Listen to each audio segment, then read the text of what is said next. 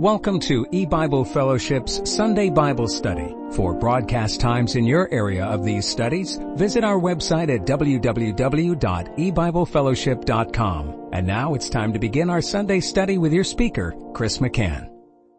Hello, and welcome to E-Bible Fellowship's Sunday afternoon Bible study. Today is study number 6 in Joel chapter 1. We're going to be reading Joel 1, verses 17 through 20. The seed is rotten under their clods, the garners are laid desolate, the barns are broken down, for the corn is withered. How do the beasts groan, and herds of cattle are perplexed, because they have no pasture? Yea, the flocks of sheep are made desolate. O Jehovah, to thee will I cry, for the fire hath devoured the pastures of the wilderness, and the flame hath burned all the trees of the field. The beasts of the field cry also unto thee, for the rivers of waters are dried up, and the fire hath devoured the pastures of the wilderness. And I'll stop reading there, and that will bring us to the end of Joel chapter 1. Now, in our last study, we were looking at verse 17, and let me read that again. It says, the seed is rotten under their clods, the garners are laid desolate, the barns are broken down, for the corn is withered. And as we've seen going through this chapter, Joel chapter 1, God is describing his judgment on the churches and congregations of the world at the time of the end. It is the destruction of their harvest.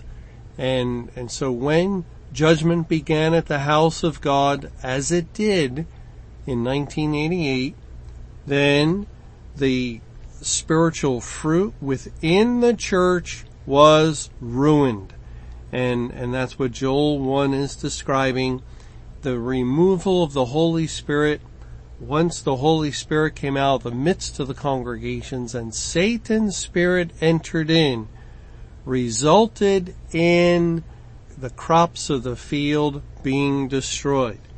And so this language in verse 17 is similar to language we saw, for instance, in Joel 1 in verse 4.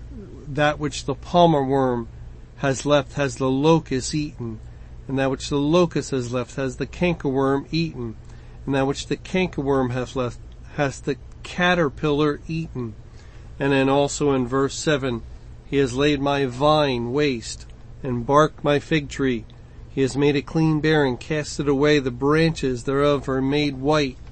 It's similar language to verse 10. The field is wasted, the land mourneth, for the corn is wasted, the new wine is dried up, the oil languisheth. And verse 11 and verse 12 and so on. It is about as strong an emphasis as the Lord could make on a particular subject, and in this case it is the destruction of the fruit. There is none being saved within any church once the judgment begins on them, and we should not think that ever again there will be any kind of fruit coming forth from the New Testament churches and congregations once the end does begin. Well, we began to look at verse 17 in our last study, and we saw that it's an unusual verse because a few of the words are found only in this verse. The Hebrew word for seed, 6507 in Strong's Concordance, is found only here. The Hebrew word for rotten, Strong's 5685, clods, 4053, and barns, 4460, are found only in this verse. And when we're studying the Bible and we come to a verse, how do we understand it? by comparing Scripture with Scripture. And a big help in doing that is when we look up the word as it's found in the interlinear or Strong's Concordance, and then we see how that word is used elsewhere. Well, when we have a verse like this where several of the words are not found anywhere else, it makes it very difficult. It's only the similar language with everything else in the chapter that we're able to discern that this is just a continuation of the same sort of dialogue that God has been saying throughout the chapter. It's a judgment on the church, and it's a judgment on the fruit of the congregations. The seed, for instance, rotten under the clods. The garners are laid desolate. The barns are broken down, for the corn is withered. Now the barns would relate to where the fruit is gathered. And the garners, now this is a word, the Hebrew word is Strong's 2:14, that we can search out elsewhere. It is used in other places. It's found, for instance, in Joshua chapter 6. Joshua 6 and in verse 24.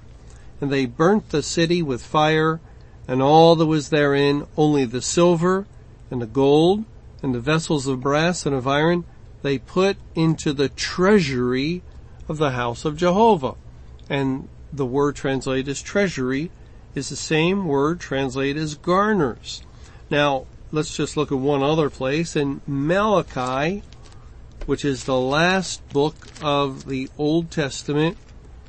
Malachi chapter 3, it says, beginning in verse 8, Will man rob God?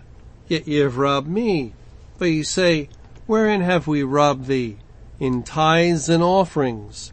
You're cursed with a curse, for ye have robbed me, even this whole nation. Bring ye all the tithes into the storehouse, and that's our word, storehouse, that there may be meat in mine house, and prove me now herewith, saith Jehovah of hosts, if I will not open you the windows of heaven and pour you out a blessing, there shall not be room enough to receive it. Now here God is speaking of bringing tithes into the garners or the storehouse. And this would be where the fruit of the land would be stored.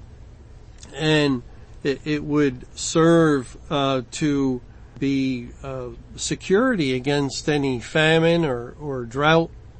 And it would also serve to feed the people. Well, or the priest, since it's into God's storehouse.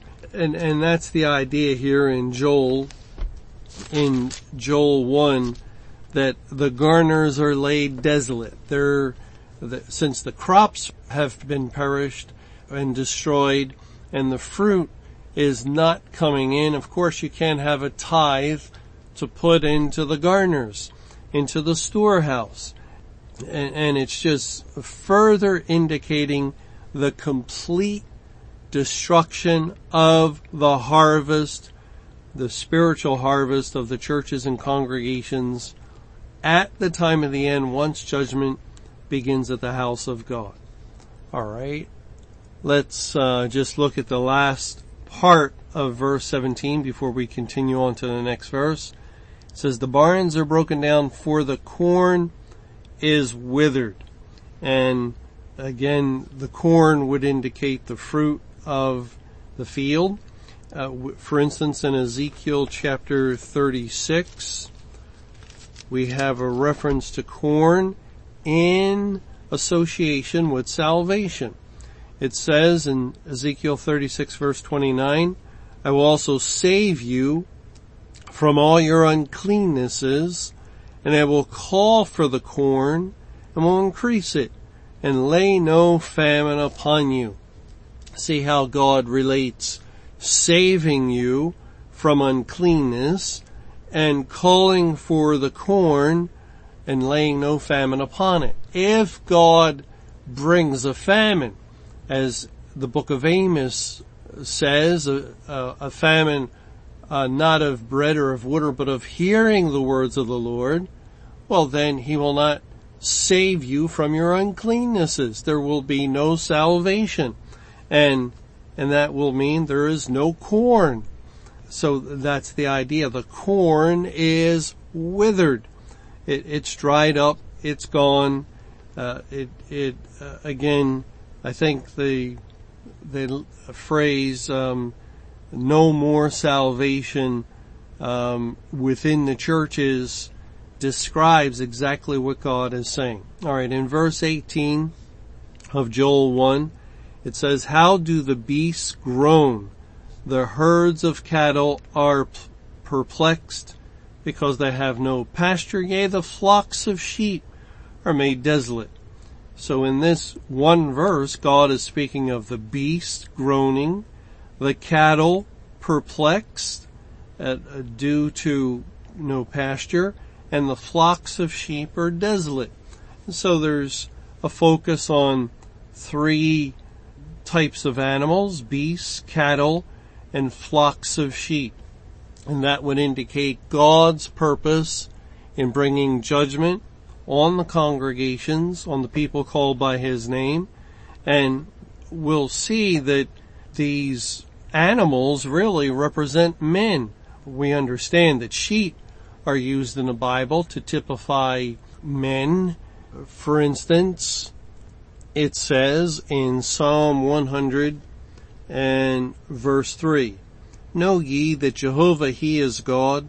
It is he that hath made us, and not we ourselves. We are his people, and the sheep of his pasture. And so when God speaks of the flocks of sheep are made desolate, well, we quickly have a spiritual picture come to mind. Oh, this is speaking of the people of God. And again, yes, it would have to do with the people of God within the church during the Great Tribulation. But what about beasts and herds of cattle?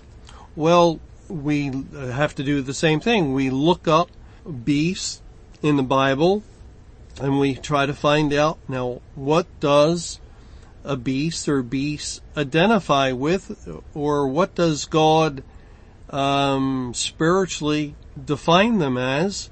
And we find that they also represent men. In Job 18, we're going to read a few verses because this is actually fairly common in the way God speaks of beasts. In Job 18, it says in verse 1, then answered Bildad the Shuhite and said, how long will it be ere you make an end of words? Mark, and afterwards we will speak. Now, Bildad is one of Job's friends, and Job's friends represent national Israel, that falsely accused Job, who's a type of Christ, of sin, and Job is a type of Christ under the wrath of God.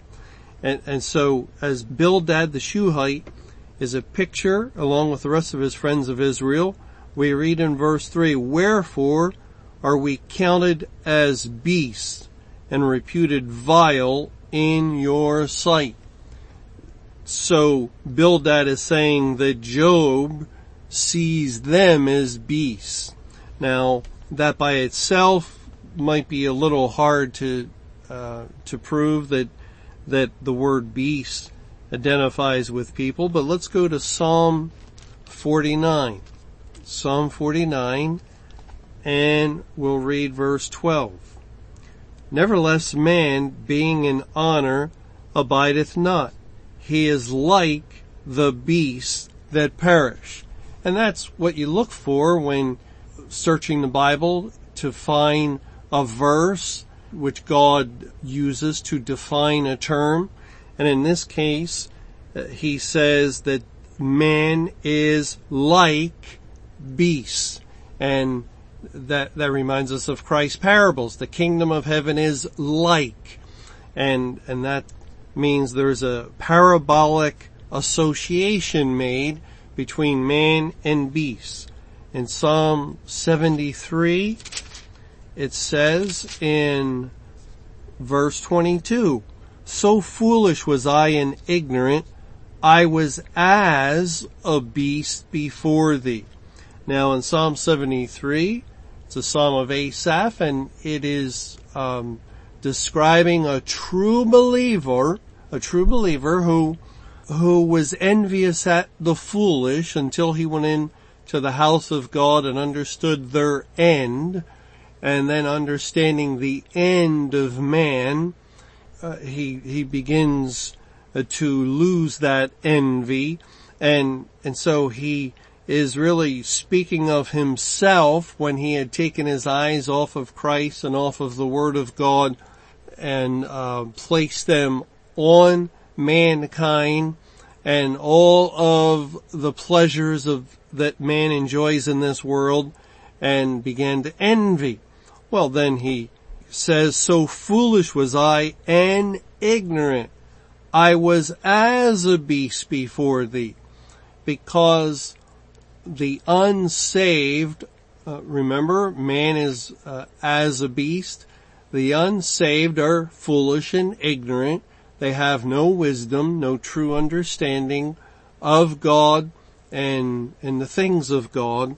And so here we can also gather that being foolish and ignorant has to do with being a beast. In Ecclesiastes chapter 3 and verses 18 and 19, "I said in mine heart concerning the estate of the sons of men, that God might manifest them, that they might see that they themselves are beasts. For that which befalleth the sons of men befalleth beasts. Even one thing befalleth them, as the one dieth, so dieth the other. Yea, they have all one breath, so that a man hath no preeminence above a beast, for all is vanity." And this goes right along with the other verses we've been reading, that they might see that they themselves are beasts. And we could also look at Jeremiah 21, and I think understand now what God is saying a little bit better here in Jeremiah 21 verses 5 and 6. "And I myself will fight against you with an outstretched hand, and with a strong arm, even in anger, and in fury, and in great wrath. And I will smite the inhabitants of this city, both man and beast. They shall die of a great pestilence." And yes, it's true. Historically, God did bring the Babylonians against Jerusalem, against Judah, and the city was smitten, and this resulted in the death of many beasts, of cattle, of sheep, of oxen, and so forth. But that's only a picture of God's judgment on the church, in which men die. When God brought judgment spiritually on the churches and congregations, He didn't destroy their beasts. The churches today pretty much don't maintain livestock. They don't have cattle and beasts and sheep. But spiritually what they represent was destroyed, as they represent simply men within the fold, within the habitation of the churches and the congregations. Well, Joel 1 verse 18 says again, "How do the beasts groan?" Now this word groan is translated as sigh often. It's the word, for instance, that we find in Lamentations chapter 1 a couple of times. Lamentations 1 verse 4, "The ways of Zion do mourn, because none come to the solemn feast. All her gates are desolate. Her priests sigh. Her virgins are afflicted, and she is in bitterness. Her adversaries are the chief. Her enemies prosper, For Jehovah has afflicted her for the multitude of her transgressions. Her children are gone into captivity before the enemy. And this is describing the time when God has loosed Satan, the enemy of God and his kingdom, and turned over the corporate church to him so he can rule as the man of sin and be victorious. This is why in Revelation, when the beast comes up out of the sea, we read that he overcomes the saints. He is given the victory over the churches and congregations, and this causes the priest to sigh. And actually, in verse 10 of Lamentations 1, the adversary, and who is the enemy and adversary? Esther said is this Haman, who typified Satan. Satan, the very name Satan means adversary. The adversary has spread out his hand upon all her pleasant things, for she has seen that the heathen entered into her sanctuary, whom thou didst command that they should not enter into thy congregation. All her people sigh. They seek bread. They have given their pleasant things for meat to relieve the soul. See, O Jehovah, and consider, for I am become vile. And the word sigh is the word translated as groan. All the people groan. They seek bread. And that's, of course, the idea here in Joel 1, describing the same judgment upon the corporate people of God, upon the institution, the corporate body of the churches and congregations. Those within are like beasts that groan. They sigh because there is a famine, because the crops have perished. And then it goes on to say the herds of cattle are perplexed. Now, this is a different word for cattle. The Hebrew word for beast in the first part of the verse is also occasionally translated as cattle, but this is a different word. This word is Strong's number 1241, and it is translated elsewhere as beeve, bullock, bull, calf, cow, heifer, herd, kine, or ox. Where you see those words, it very well could be this Hebrew word, 1241, and the herds of cattle are perplexed. We read in Isaiah 65, verses 9 and 10, and I will bring forth a seed out of Jacob and out of Judah, an inheritor of my mountains, and mine elect shall inherit it, and my servants shall dwell there. And Sharon shall be a fold of flocks, and the valley of Acre a place for the herds, or the cattle. That's the Hebrew word 1241. And the valley of Acre for a place for the herds, or the cattle, to lie down in for my people that have sought me. And again, here God first speaks about fold of flocks, and it's in connection with discussing the elect, and we immediately, naturally, based on our understanding of flocks and sheep in the Bible, think there God is taking care of and nourishing his sheep, his people. And yet we don't normally associate cattle with that picture, but notice how the fold of flocks and the valley of Acre, a place for the cattle or herds to lie down in, for my people that have sought me. And we see the relationship that these things are synonymous. Fold of flocks and herds of cattle lying down. And here it is pointing to God's elect. But sheep or cattle can also identify with those that are called, the professed believers, and that's the case in Joel 1.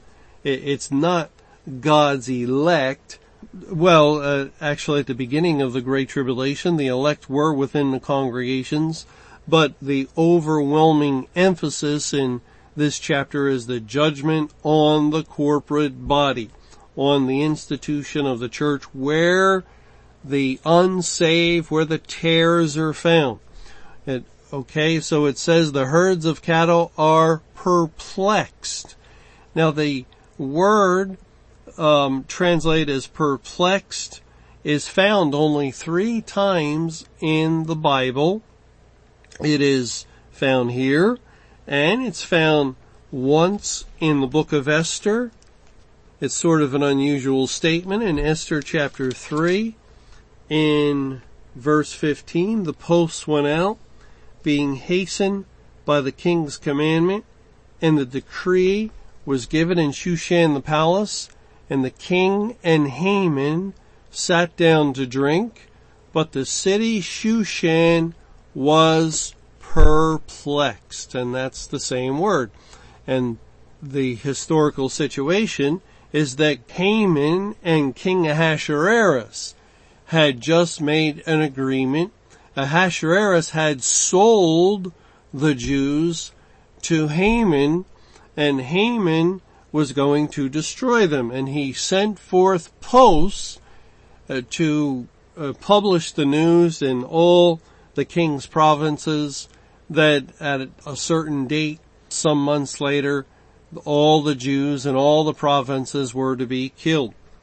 And it appears that the King Ahasuerus, who does typify God, and Haman, who's a picture of Satan, are being quite friendly. They sat down to drink, but the city Shushan was perplexed.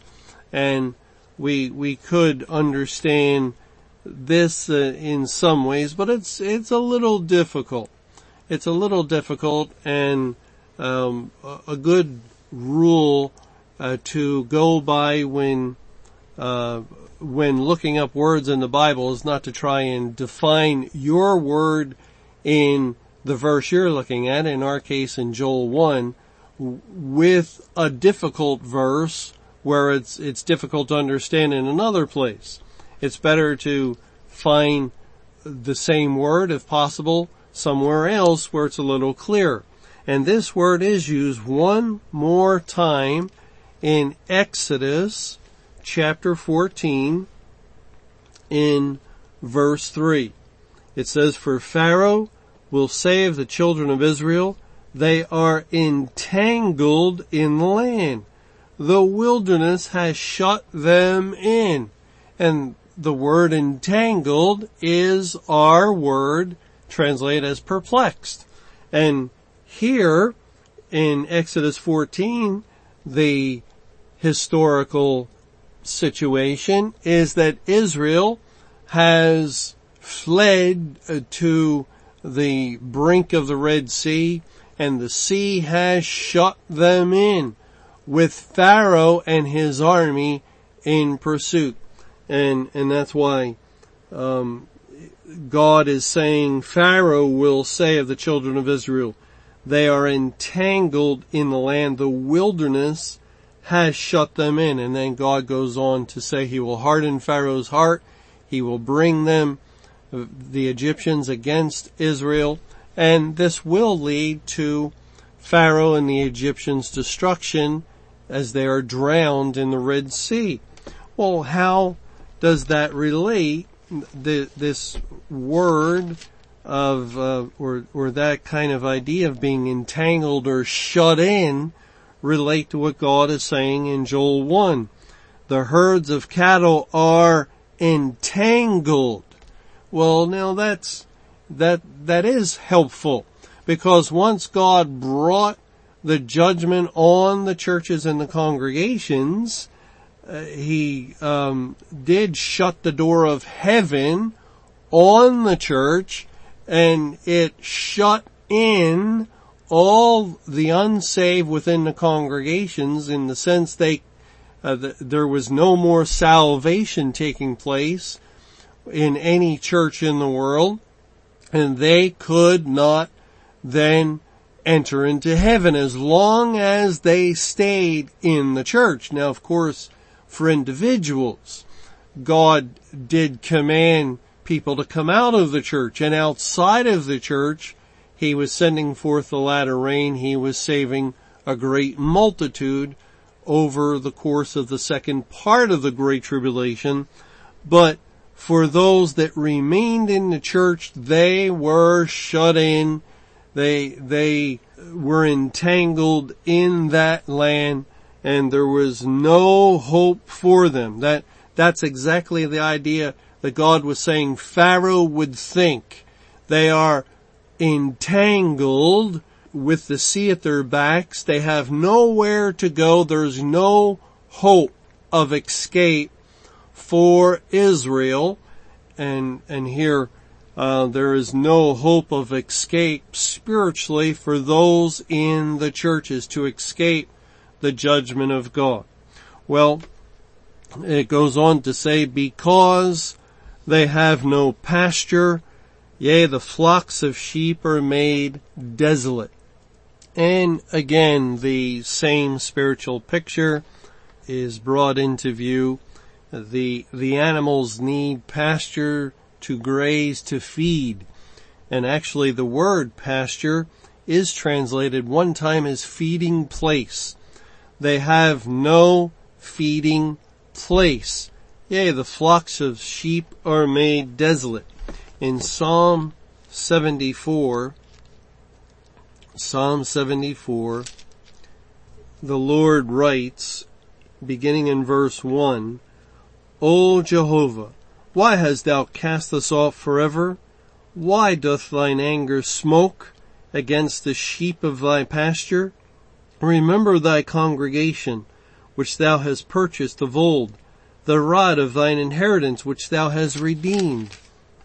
This Mount Zion, wherein thou hast dwelt, lift up thy feet unto the perpetual desolations, even all that the enemy hath done wickedly in the sanctuary. Thine enemies roar in the midst of thy congregations. They set up their ensigns for signs. And then down in verses 7 and 8, they have cast fire into thy sanctuary. They have defiled by casting down the dwelling place of thy name to the ground.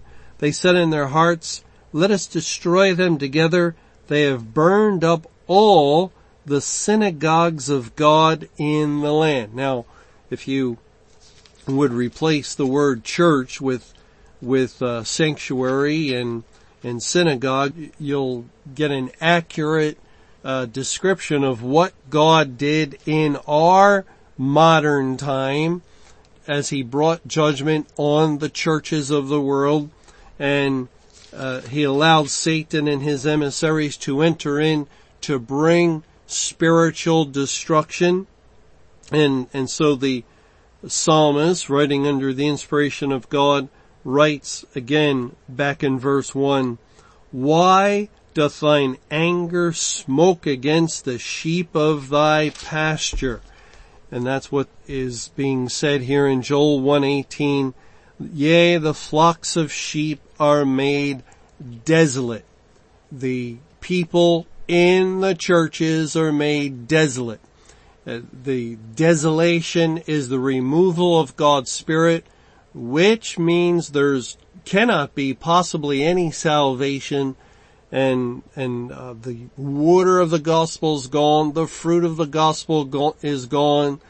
There is just a complete devastation and destruction, spiritually speaking, within the church. Okay. Verse 19 of Joel 1 says, O Jehovah, to thee will I cry, for the fire hath devoured the pastures of the wilderness, and the flame hath burned all the trees of the field. Now we have the same English word again, pastures, that verse 18 mentioned that the cattle had no pasture.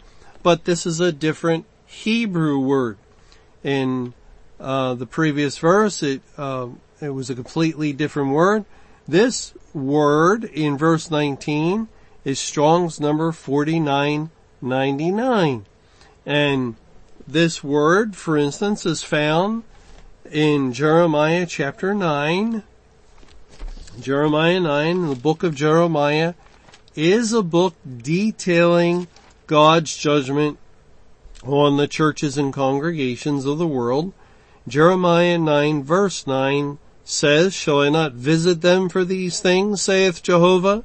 Shall not my soul be avenged on such a nation as this? For the mountains will I take up a weeping and wailing, and for the habitations of the wilderness."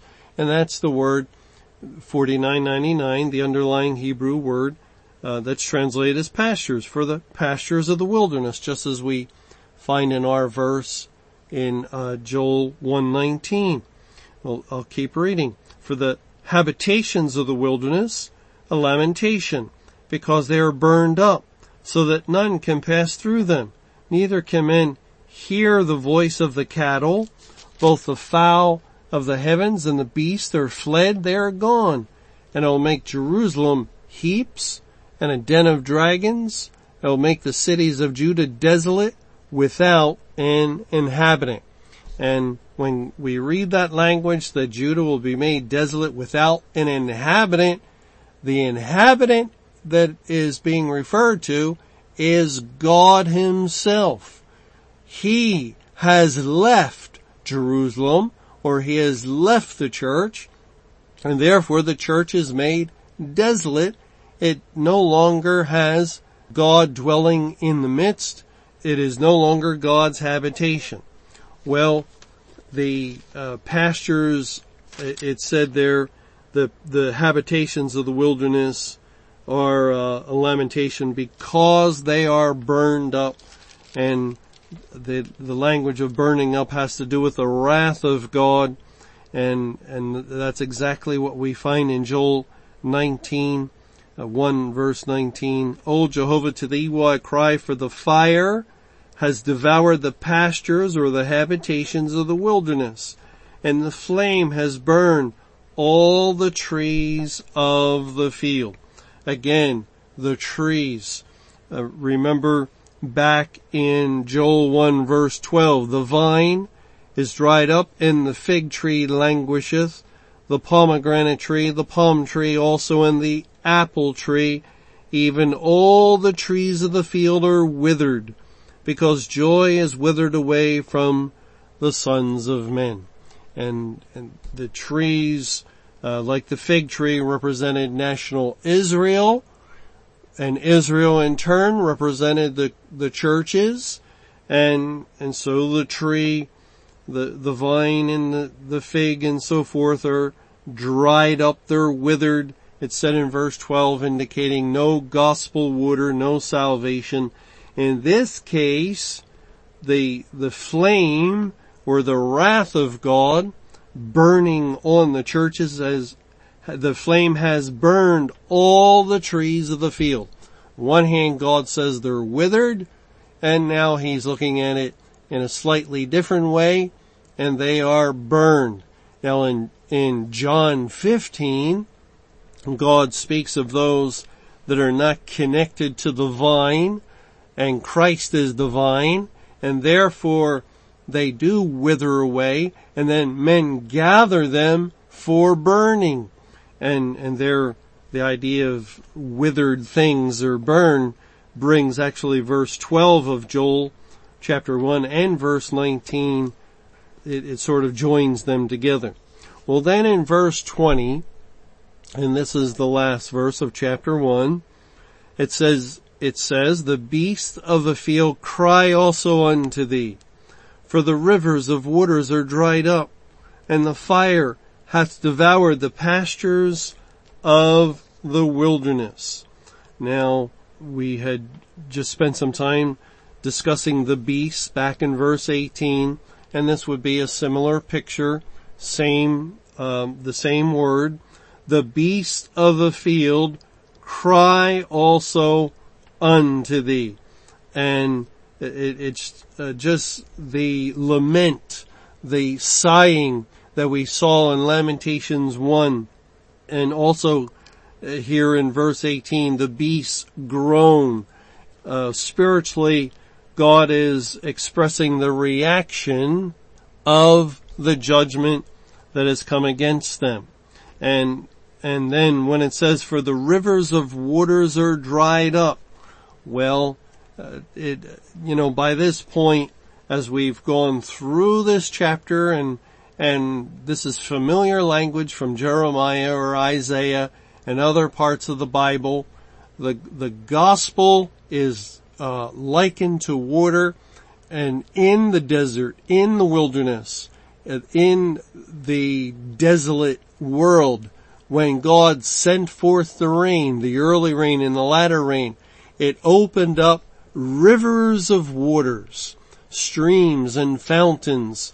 And when we find that kind of language in the Bible, then we can understand, well, this is speaking of the blessings of God that are going forth through the declaration of His Word. Where the gospel goes, the spiritual water goes, and where water goes, life goes. There is the quenching of thirst. And the thirst that the Bible speaks of is a hungering and thirsting after righteousness, after the righteousness of the Lord Jesus Christ. And the water would quench that kind of thirst of those that God determined to save His elect people. But on the other hand, when God is angry with His people, the corporate body, Israel of old, or the New Testament church, and when it has come time to bring judgment upon them, then those waters dry up. The rain stops falling, and the waters dry, and there is no water to quench the souls of thirst, and there is no righteousness, there is no salvation. And that's the picture here. The rivers of waters are dried up, and the fire hath devoured the pastures of the wilderness. And again, this is saying the same thing in verse 19. Let me read verse 19 again. O Jehovah, to thee will I cry, for the fire has devoured the pastures of the wilderness. And it's the same word, 49:99. It's the same phrase. It's repeating itself. And we'll have to close this chapter once again recognizing that God is emphasizing, re-emphasizing, stressing this fact as much as it possibly can be stressed. He has judged the church. The church age has come to an end. The salvation that did take place within the congregations for almost 2,000 years, for 1955 years to be exact, is done. It's over with. Never again will there be fruit, will there be pastures for the flocks. Never again will the trees give forth their fruit, or the fields their fruit. There is no fruit, no nourishment for flocks of sheep or herds of cattle. It is complete and total spiritual destruction. It is about as devastated as anything could be. And so God brings chapter 1 to a close. And it is, again, chapter 1 is describing judgment that began at the house of God when the Lord first gave the cup of His wrath to the people called by His name. And now in Joel chapter 2, it will be the transition. And we've seen this in other places, how God lays out the end of the world. And it always begins with judgment on His people, and then That's not it. That's not all the judgment. The nations of the world are still to be judged. In Joel chapter 2, in the first dozen or so verses, is going to jump right into that discussion, and it will be describing Judgment Day that began on May 21, 2011, and continues to this present time and will continue. We expect for a period of 1600 days, and then it will be completed in all likelihood. But Joel 2 is going to bring us directly into the time after the tribulation. Joel 1 has given detailed and grievous account of the Great Tribulation. Joel chapter 2 will bring us to Judgment Day, the period of time that takes place after the Great Tribulation. Thanks for joining us for E-Bible Fellowship's Sunday Bible Study. For more information or to hear additional Bible studies, be sure to visit our website at www.ebiblefellowship.com.